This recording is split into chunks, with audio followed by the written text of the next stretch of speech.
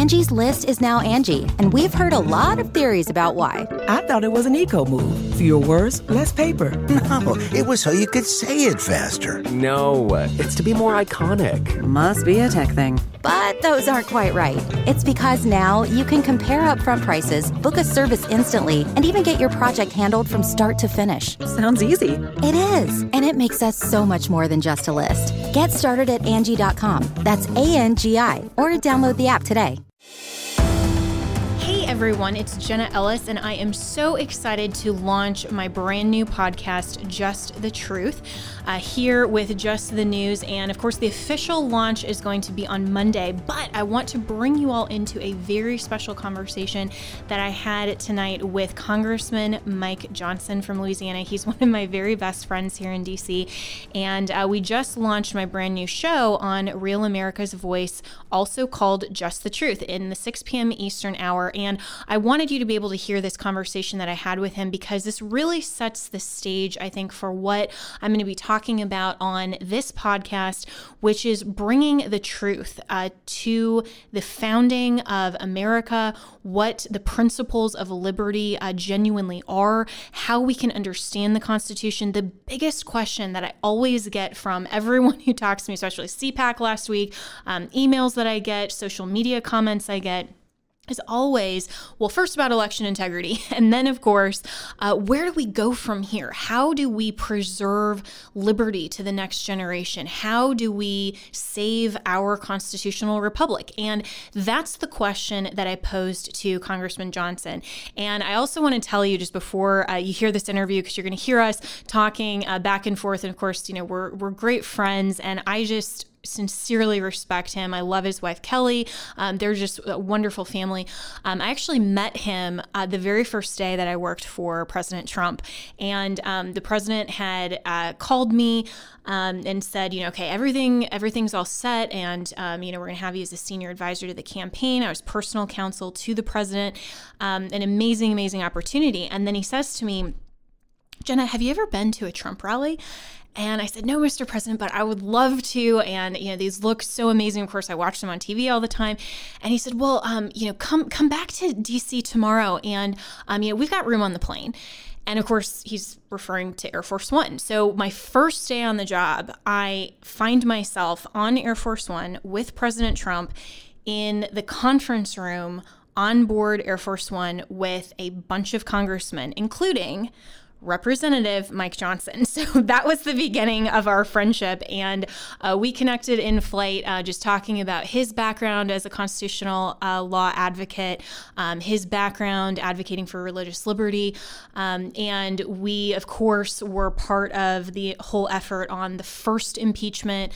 And he's just been a really great friend, and someone I actually consider a mentor, because he just has such this great breadth and depth of understanding of the law and love for America and our founding heritage. So really enjoy this interview, and I'm really excited to start Monday. Tune in to the Just the Truth podcast, and of course, 6 p.m. daily on Real America's Voice. Getting the smile and confidence you've been dreaming about, all from the comfort of your home, isn't a total mystery with Byte clear aligners. Just don't be surprised if all your friends start asking, what's your secret? Begin by ordering your at-home impression kit today for only $14.95. Byte clear aligners are doctor-directed and delivered to your door. Treatment costs thousands less than braces, plus they offer flexible financing, accept eligible insurance, and you can pay with your HSA FSA. Get 80% off your impression kit when you use code WONDERY at Byte.com. That's BYTE.com. Start your confidence journey today with Byte. We are in the midst of a cultural and constitutional crisis, and everyone sees that. The biggest question that I've always been asked over the past several months and even the past couple of years is, how do we get back to a constitutional republic where we are a nation of rules, not a nation of rulers?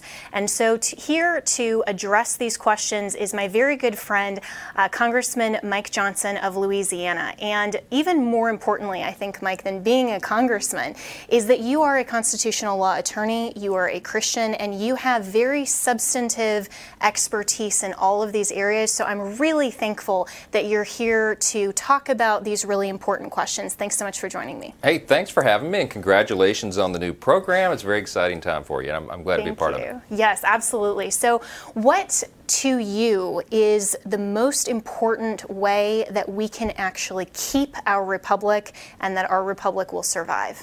It is a great question and an important one right now. As you and I have talked about offline, a lot of people right now are struggling to define who we are as conservatives. Everyone's asking the question, what's the future of the Republican Party? Where does the movement go in these sort of uncharted waters that we find ourselves in? And what I always say is we don't need to chart a new course, so to speak. We need to be reminded of what the true north is, because it's never changed, right? When Ronald Reagan left office, his famous farewell address, he said, they call me the great communicator, but I really wasn't that. I was just communicating great things. And he said they're the same great things that have guided our nation since its founding, right? And what are those great things? We talk about the principles of individual freedom and limited government, the rule of law, peace through strength, fiscal responsibility, free markets, human dignity, the sanctity of every single human life. Those are the great truths that guide us, right? As Republicans, because they define our party. They guide us as conservatives. But more fundamental than that, they guide us as Americans. That is, those are quintessential American ideals. And so what we need to do to save the republic and to chart the course forward is to remind everyone of the same old truths. That's what Reagan did so well in his era. That's what the late Rush Limbaugh did for 30 years every day that's what you're going to do here on the program, is we're not inventing new truths, we're not grasping at straws, we're going back to the foundational beliefs that have made this country great, and we're sort of repackaging and representing that to a new generation, because it will resonate. We just have to be faithful about it.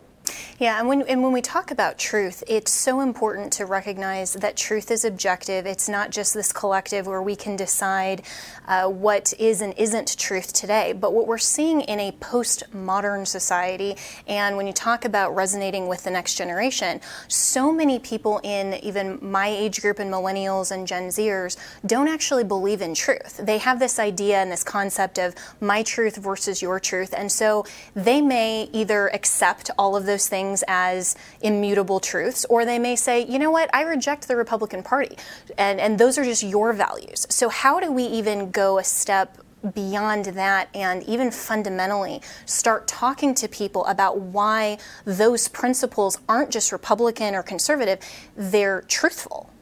Yeah, and we start there, because a layman's definition of postmodernism, we use these fancy $10 words, right?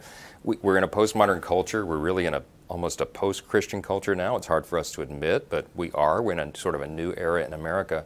And the reason is because you have now 2-3 generations of Americans that have been raised on this idea that there is no absolute truth, right? That everything is relative, relative morality, and that everyone gets to decide what's right and wrong on their own. But that's a dangerous course to chart, right? And the Founding Fathers tried to warn against that, right? And the reason that they put these ideals, these foundational principles in our founding documents is that they wanted to create our nation based upon really a creed. G.K. Chesterton was the great British philosopher, and he said, America is the only nation in the world that's founded upon a creed. They're different. America's different.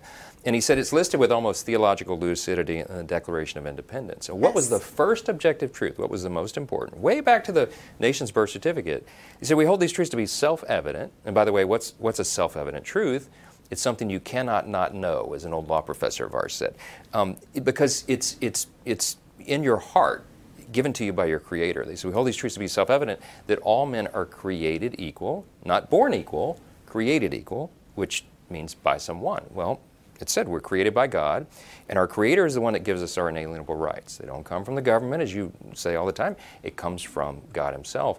That is an objective, unchanging truth. And a belief and acceptance in that truth, that there is a Creator and He's the one that gives us our rights, has all sorts of implications about our philosophy, about our public policy, about what we pursue individually and collectively as a nation. And when we abandon that first, the seminal objective truth of America, we abandon it at our peril, and that's what's gotten us where we are. So the answer is to remind people what America really is all about. Go back to the original foundational creed and build from there.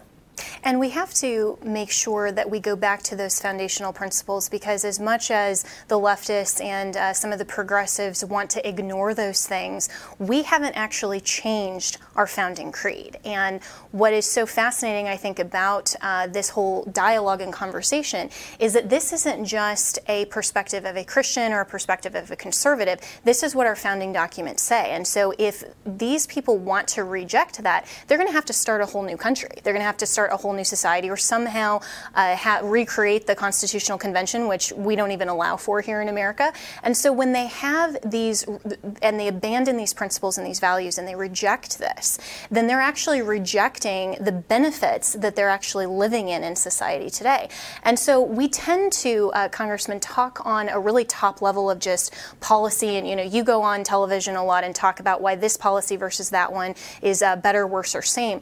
But what we really need to do, and I think the way forward, as you articulated, is to come back to a foundational level and build from there. So very concretely, and you teach constitutional law, and this principle, this first principle of limited government, is so incredibly important, because we're recognizing in our society, the first one in world history, that we have all of our rights, and we only give limited powers to government. So in Congress, from a practical level, why is that so incredibly important, and what is it? How to help everyone understand that principle more concretely? Well, great question. We could unpack that for a couple of hours, just that topic, but you're seeing this dramatic overreach by Nancy Pelosi and Chuck Schumer and the Democrats in Congress right now, increasingly pursuing a radical agenda where they're beginning to openly now admit that this is about the centralization of power. In fact, just 2 days ago, or yesterday actually,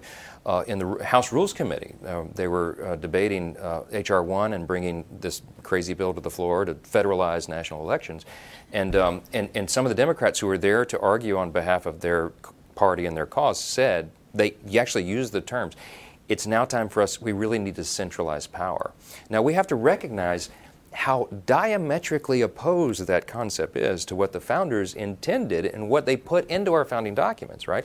Why were they so determined to decentralize power? Because they knew that power corrupts, and absolute power corrupts absolutely. That's why they set up the Constitution the way they did, to separate powers, to have checks and balances, this elaborate system that we have, this unique system, this extraordinary system. These are some of the keys that have made America the most exceptional nation in the history of the world, because we recognize human nature. And the reason we were able to recognize and acknowledge human nature is that we first recognized that Creator, right? Back to all the way back to the foundation, right? And that God gives us our rights, but they're subject to abuse if the men in power, the men and women in power, do not owe some sort of accountability and allegiance to a power that transcends our kind of temporal institutions, right? And so that's why they said, Washington said in his farewell address, he said, of all the dispositions and habits which lead to political prosperity, religion and morality are indispensable supports, right?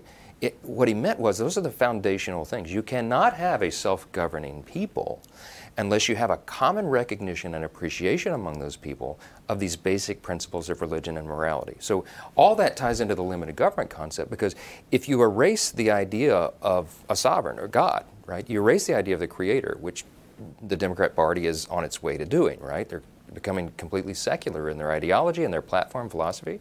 If you remove God and then you remove, the absolutes that are there, right?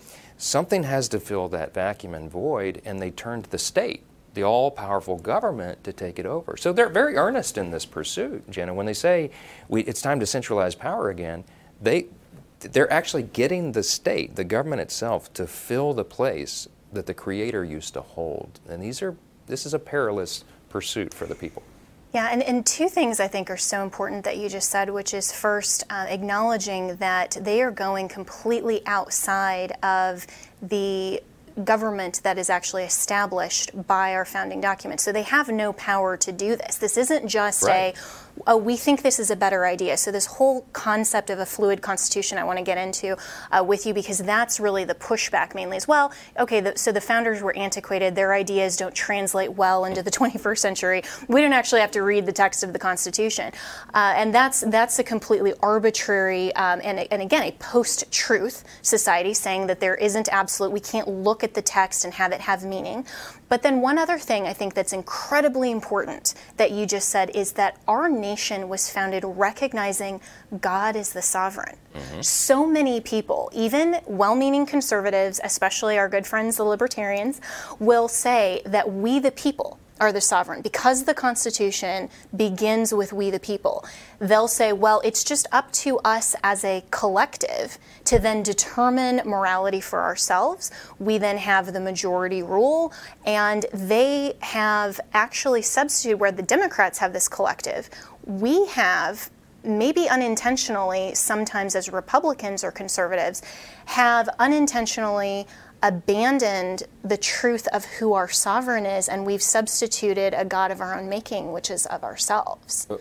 We have, and we've created it as an idol, right? I mean, Washington said religion and morality are the indispensable supports. The second president, John Adams, he said it even more simply. He said, look, our Constitution is made only for a moral and religious people. It is wholly inadequate to the governance of any other.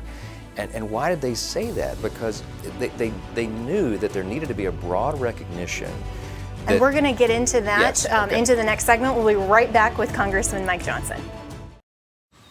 Man, that sunset is gorgeous. Grill, patio, sunset. Hard to get better than that. Unless you're browsing Carvana's inventory while you soak it all in.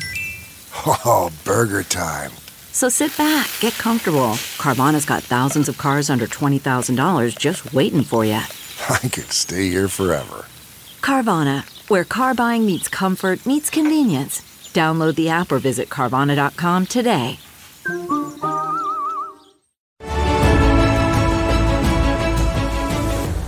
We're continuing the conversation with Congressman Mike Johnson. And Congressman, this is so incredibly important what you were saying right before the break about the idols and substituting ourselves and our own collective judgment without the oversight of a divine lawgiver, which our founders, of course, recognized as the God of the Bible. So continue on that line of thought. Well, there's so much to unpack with that. I mean, you know, one of the reasons that we call religious liberty our first freedom is, of course, because it's listed first in the Bill of Rights. And the founders placed it there because they knew the seminal importance of that idea. If religion and morality were to be the foundations of a self-governing people, then they understood that the seedbed of virtue really comes from those two things. And so you need to have a vibrant expression of religion in the free marketplace of ideas, in the public square, as part of the culture, a part of the society, if indeed you're going to have a self-governing people. Because remember, and my wife Kelly and I, you know, Kelly, we do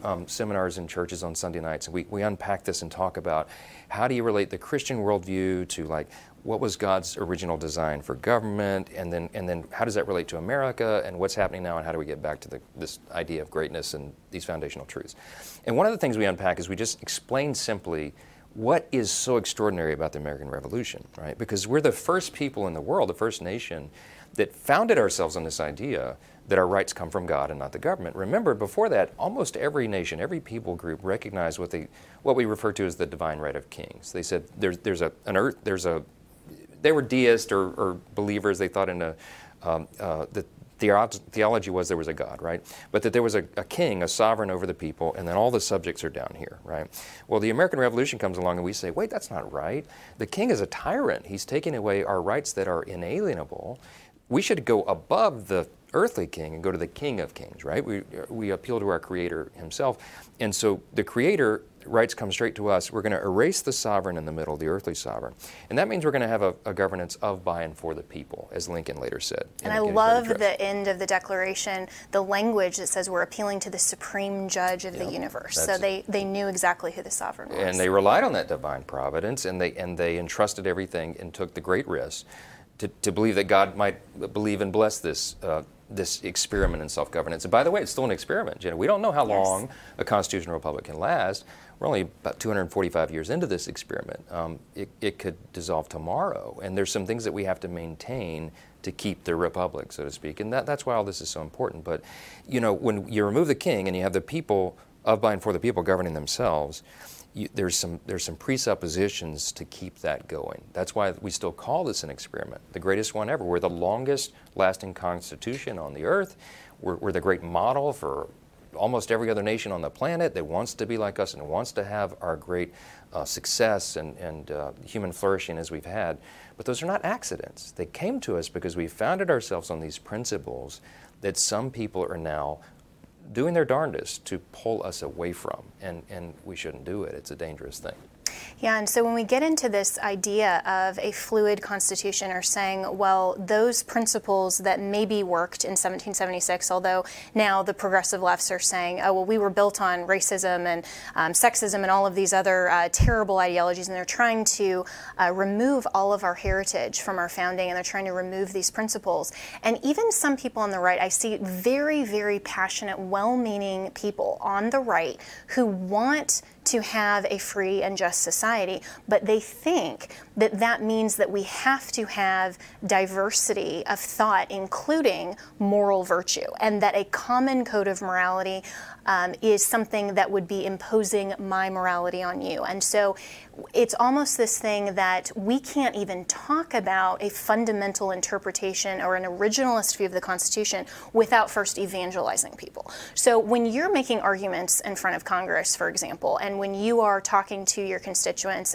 even who agree with you on some of the policy, what's the best way to encourage other people how to have this argument when it's not just my truth versus your truth, it's objective truth?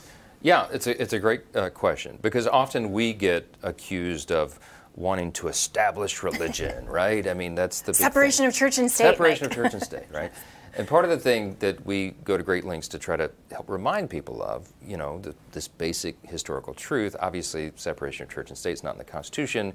From the letter that Jefferson wrote to the Danbury Baptist Association, what he was explaining to the Baptist, and I'm a Southern Baptist, and we fiercely protect religious freedom and this idea against the establishment of religion, because we know that the separation that Jefferson was talking about is, he said, look, you don't need to worry, he told the Danbury Baptists in 1801, don't worry.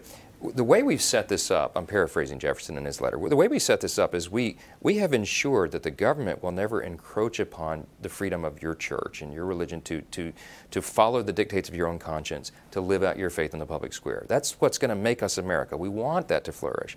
We'll never say that everybody needs to be the Church of England kind of thing. We'll never be the Church of America, right? The law's never going to force everybody to be a Baptist or a Catholic or a Presbyterian or a Puritan. But we want all those things in the mix, right? We want to allow you to pursue any of that or none of it. That's the beauty of America, that we respect everyone's right to believe and act upon their belief. So he said, when he was talking about the separation, he said there's a wall. The government's never going to be able to encroach upon your church. He did not mean the other way around. In other words, The First Amendment, as you and I talk about all the time, the First Amendment was intended to be a shield for people of faith.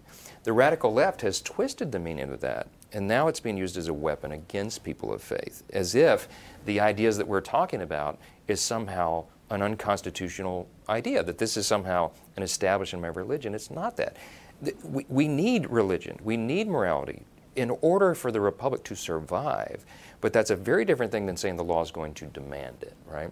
Now, our libertarian friends take the other approach, and they say, we don't really need any laws at all, right? We just total limitation of all that. Well, okay, but the response to that is that the founders also said that we do have liberty, we do have freedom, but there are legitimate constraints upon that liberty. We have to exercise this freedom responsibly. Why? Because that's what our Creator intended for us. He's the one that ordained civil government. Read Romans 13 if you're a Christian. Go check it out, right? And he said the civil authorities are there to maintain order, and you have to respect that. And as Adams was trying to explain the difference between what we were doing and what England was doing, he said, we're a nation of laws, not of men. No one is above the law. The law is equal. That's why Lady Justice has the blindfold, right? Equal justice under laws is engraved right there on the Supreme Court building. And the only way to maintain all that is to have a common sense, a common respect for some basic principles, again, of religion and morality. Not my religion, not your religion, but these basic principles that are inherent and part of our Judeo-Christian heritage. Yeah, and these basic truths, and I think everyone, even on the left, they see that there is a measurable difference between right and wrong and good and evil. No one, for example, right now on the left is saying that what Governor Cuomo is accused of is okay, right? They say, and they'll post that on their social media, they'll say that is wrong. And once they use that term, that implies a common code of morality. Yep. That implies that we are all appealing to the same standard of truth. But what they want to do is manipulate that standard when and where and how it's to their advantage, instead of recognizing that America was founded on liberty and the opportunity to pursue happiness, but within that common constraint. And so we're seeing that even in the Equality Act, which I definitely want to talk to you about, because that's something I think for people of faith, of course, they're concerned about that encroachment, about the state coming in and demanding that the church is compelled actually to believe in secularism, to believe that there are no moral constraints, and say whatever each individual wants to believe, we have to condone as right, we have to participate in, we have to do. And then on the same hand, they're saying that the church and people of faith should have no place in government. So with the Equality Act, what do you see as the most dangers to our constitutional republic? The easiest way to summarize what's wrong with the Equality Act is that it would be an imposition of a new federal government orthodoxy on these most essential questions about what it is to be human. Right? I mean, the belief in two genders, the belief in the traditional definition of marriage. Some of these things are inherent in God's created order of things, right? And so what they're saying is they're going to eviscerate the freedom of disagreement, the freedom that we have in the free marketplace of ideas, to have sincerely held religious beliefs and to be able to not just believe those things, but to act upon them, right? And so the Equality Act, while it sounds good, right? Well, no one's for discrimination. Look, I said on the House floor. So they title it fine. Right. Yeah. What I said on the House floor in arguing against the Equality Act is I said, some of our friends have implied that we don't believe in the dignity and respect of all people. To the contrary, because we believe that all men, all people are made in the image of God, we believe that every single person has inestimable dignity and value. And your value is not related in any way to the color of your skin or where you grew up, or what zip code you live in, your talents, how attractive people think you are. None of that is relative at all. Your value is inherent because it's given to you by God.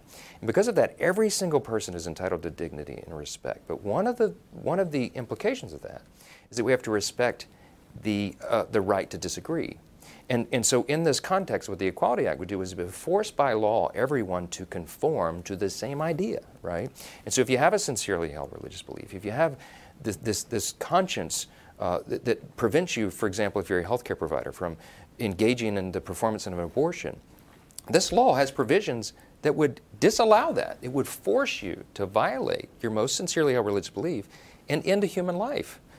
In the name of non-discrimination, this doesn't work. So it's completely backward then. Backwards. And so what we're seeing too, the reflection of true equality that we see in the Judeo-Christian worldview is the only way that you get to genuine equality when you do have diversity of characteristics. Sure. When obviously, there's so many things that are the same about you and me. We're both attorneys, we're both Christians. There are other things that are the same, but we obviously have some unique differences as a biological man versus a biological woman, congressman, not congresswoman. So we have all of these differences. We only get to equality when we recognize that we are all human beings made in the image of God. And I think that's what's so incredibly important about being consistent in our founding principles. And so we will be right back with more of Just the Truth with Congressman Mike Schatz.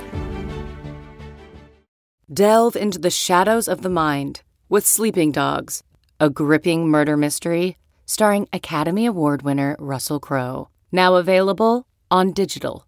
Crowe portrays an ex-homicide detective, unraveling a brutal murder he can't recall. Uncovering secrets from his past, he learns a chilling truth. It's best to let sleeping dogs lie.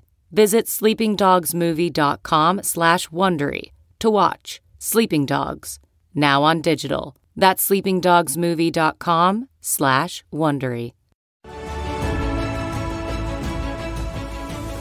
Welcome back to Just the Truth, and we're continuing the conversation with Congressman Mike Johnson. And Congressman, of course, in this last segment that we have together for this discussion, we've been talking so much, and like you said, we could have just hours and hours of conversation, which you and I have, about all of these things. But I want to get to the solutions, because so often conservatives, especially right now with the Biden administration, they see all of the things that are troublesome and worrisome about our post-truth culture.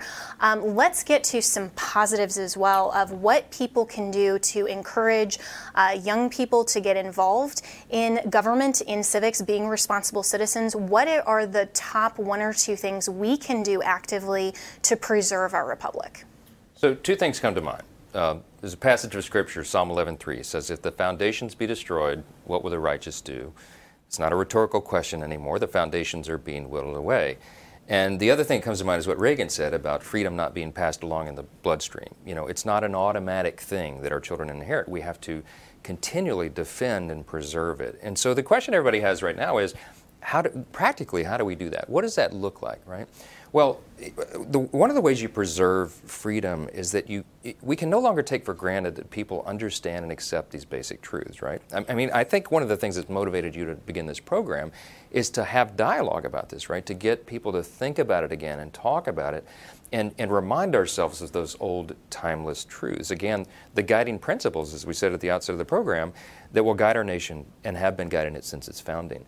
And so what does that mean practically for us as individuals? It means that we use our own spheres of influence, no matter who we are. Everybody has some sphere of influence. Social media now, everybody talks to lots of people more than they would have normally, but it's more about, I think, the personal interaction. You can do a lot on social media, you can do a lot digitally. But this requires human interaction. It requires us to spend time with people, young people, adolescents, college students who have crazy ideas about a lot of this. Like these new generations, if you look at the polling, they're way off. They don't recognize absolute truths anymore. So we have to take the time to kind of build those relationships and have those discussions. I mentioned that Kelly and I go around to churches on Sunday nights and we unpack this to large groups, and then we challenge those groups to go out, and we're in Christian churches all the time. You're called by God. Our belief, a central premise of our belief, is that we have to be the salt and light. We're supposed to contend for the faith. We're supposed to engage the culture. And each of us are given certain passions, things that just really animate us. We see something happening on the news, we go, that's not right. Somebody should do something about it. Well, maybe you should do something about it, right? Absolutely. In your community, at whatever level you are, whatever level you're able to engage, at a neighborhood level, a community level, a city level, maybe you're called to do something at the state or the federal level, like we're doing. You have to engage and be found faithful in those things. And if you do that, John Adams also said, duty is ours, results are God's, right? Just be faithful in your duty, and I believe God takes care of the rest. Yeah, and I think that's also reflected as well in the Bible. One of my favorite examples is the prophet Jeremiah, who didn't win a single convert. He wasn't one of the mega church ministries back in his day, but the Lord called him faithful because he continued to speak truth and he continued to do what God had for him. And so as people are looking at that and they're saying, well, what is my sphere of influence? What would you say as a congressman, as someone who's part of obviously the government, what would you say to the church and to the pastors who are so worried about cancel culture? They're so worried about maybe offending young people who are in their congregation. What's your message to them about how they can be influential? Pastors have a heavy responsibility to help the church engage. I really believe that. I think that's one of the duties of the shepherd, right? To lead the flock that God's entrusted to them.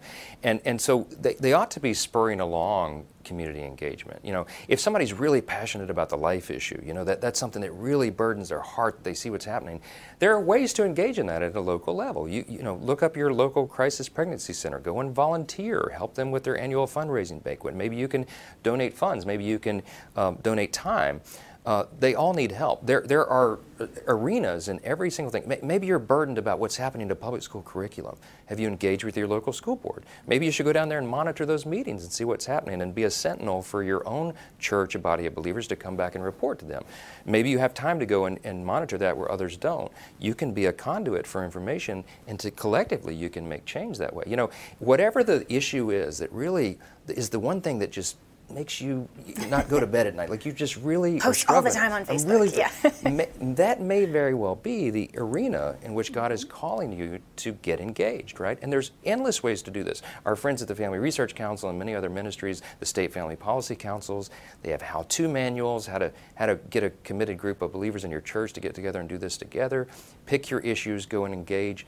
Every little thing you do, God can, supernaturally expand that, and we've seen it happen all over the country. And what do you think about people who contact their legislators and congressmen? So when you hear from constituents and when you talk to your colleagues, is that something that is really impactful and you've seen change minds? Or, because a lot of people will say, well, I contacted my congressman, I just got this form letter back. What's the practical impact of that? Yeah, there is. Look, a volume of correspondence from constituents in a member of Congress's district has an impact. They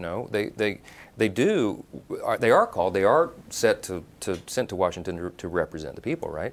And so if there's a groundswell of support for or against a measure, that is an influence, and so everybody should engage in that. Certainly help hold those people accountable that are elected to serve you and make sure they do it well. And for the people who also are in their state and local district, I think there's so much emphasis on the national level often. But as we've been talking about federalism, this idea that states have sovereignty, that we don't have a centralized government, that's closer to the people. What about, have you seen, practically speaking, that people can do on their state level to impact legislators? Wow, yeah. I mean, I was a state legislator for a few years before I came to Congress, and it's even easier to impact that. The closer you get to the local level, the bigger influence you can have. And so at the city council level, the local school board, your county commission, your state legislature, there are groups of conservatives, and there's the Republican Party groups, there are faith-based groups that are working every day to influence public policy in that arena. They all need help, they all need support, and they need more volunteers to get engaged. So if you have that inclination, you certainly should. Now is the time to do it, Jenna, before we lose these freedoms. Yes, absolutely. And on that note, thank you so much, Congressman Mike Johnson, for coming and speaking with me about all of these things. And of course, we can absolutely go even more in depth with so much of this. And that's what we're going to be doing here on Just the Truth, is making sure that every night we unpack a lot of these concerns, a lot of these constitutional issues. And we're not just going to talk top level on policy or this back and forth and this clash and this debate. That's important. But we first have to understand why. We have to understand our Constitution. We have to understand this principle of limited government. All of these things are so incredibly important, and that's why we're here on Just the Truth. We'll be right back. CarMax is putting peace of mind back in car shopping by putting you in the driver's seat to find a ride that's right for you. Because at CarMax, we believe you shouldn't just settle for a car. You should love your car. That's why every car we sell is CarMax certified quality, so you can be sure with upfront pricing that's the same for every customer. So don't settle. Find love at first drive and start shopping now at CarMax.com. CarMax, the way car buying should be. So that wraps up my interview with Congressman Mike Johnson. I hope that gave you a better idea and understanding of what we're going to be discussing on this podcast, as well as the show, the principles of freedom, of liberty, of understanding the truth. The truth and the proper, correct definition of objective truth is so incredibly important in our post-truth society.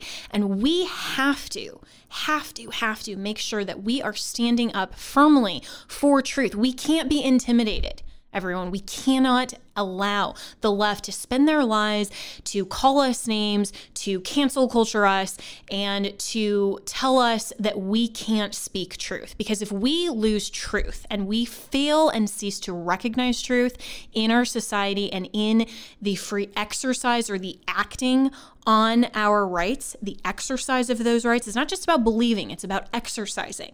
If we fail to act on liberty and truth, we have lost the argument and our society before we even step out the door in the morning. So again, I'm going to be launching on Monday this show on the podcast. Looking so forward to connecting with all of you here. And if you have a question for me, by the way, email me at justthetruth@americasvoice.news. I'd love to hear from you. We'll be answering questions on the public forum segment on the TV show, as well as here on the podcast. I will see you soon. I'm Jenna Ellis, and this is Just the Truth.